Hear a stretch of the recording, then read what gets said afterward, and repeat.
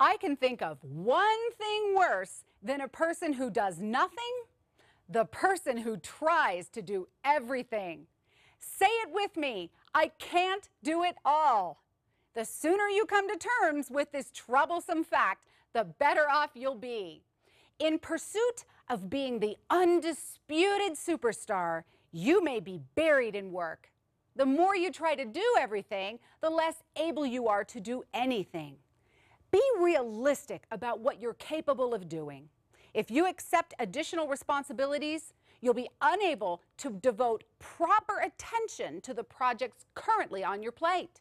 If you think being overextended and frazzled sounds bad, imagine reporting to someone in that situation. Being spread too thin leads to missed deadlines, poor response times, and a constant source of unnecessary stress. So do your family, subordinates, and coworkers, and yourself a favor. Keep your priorities focused and your load realistic. I'm Laura Stack.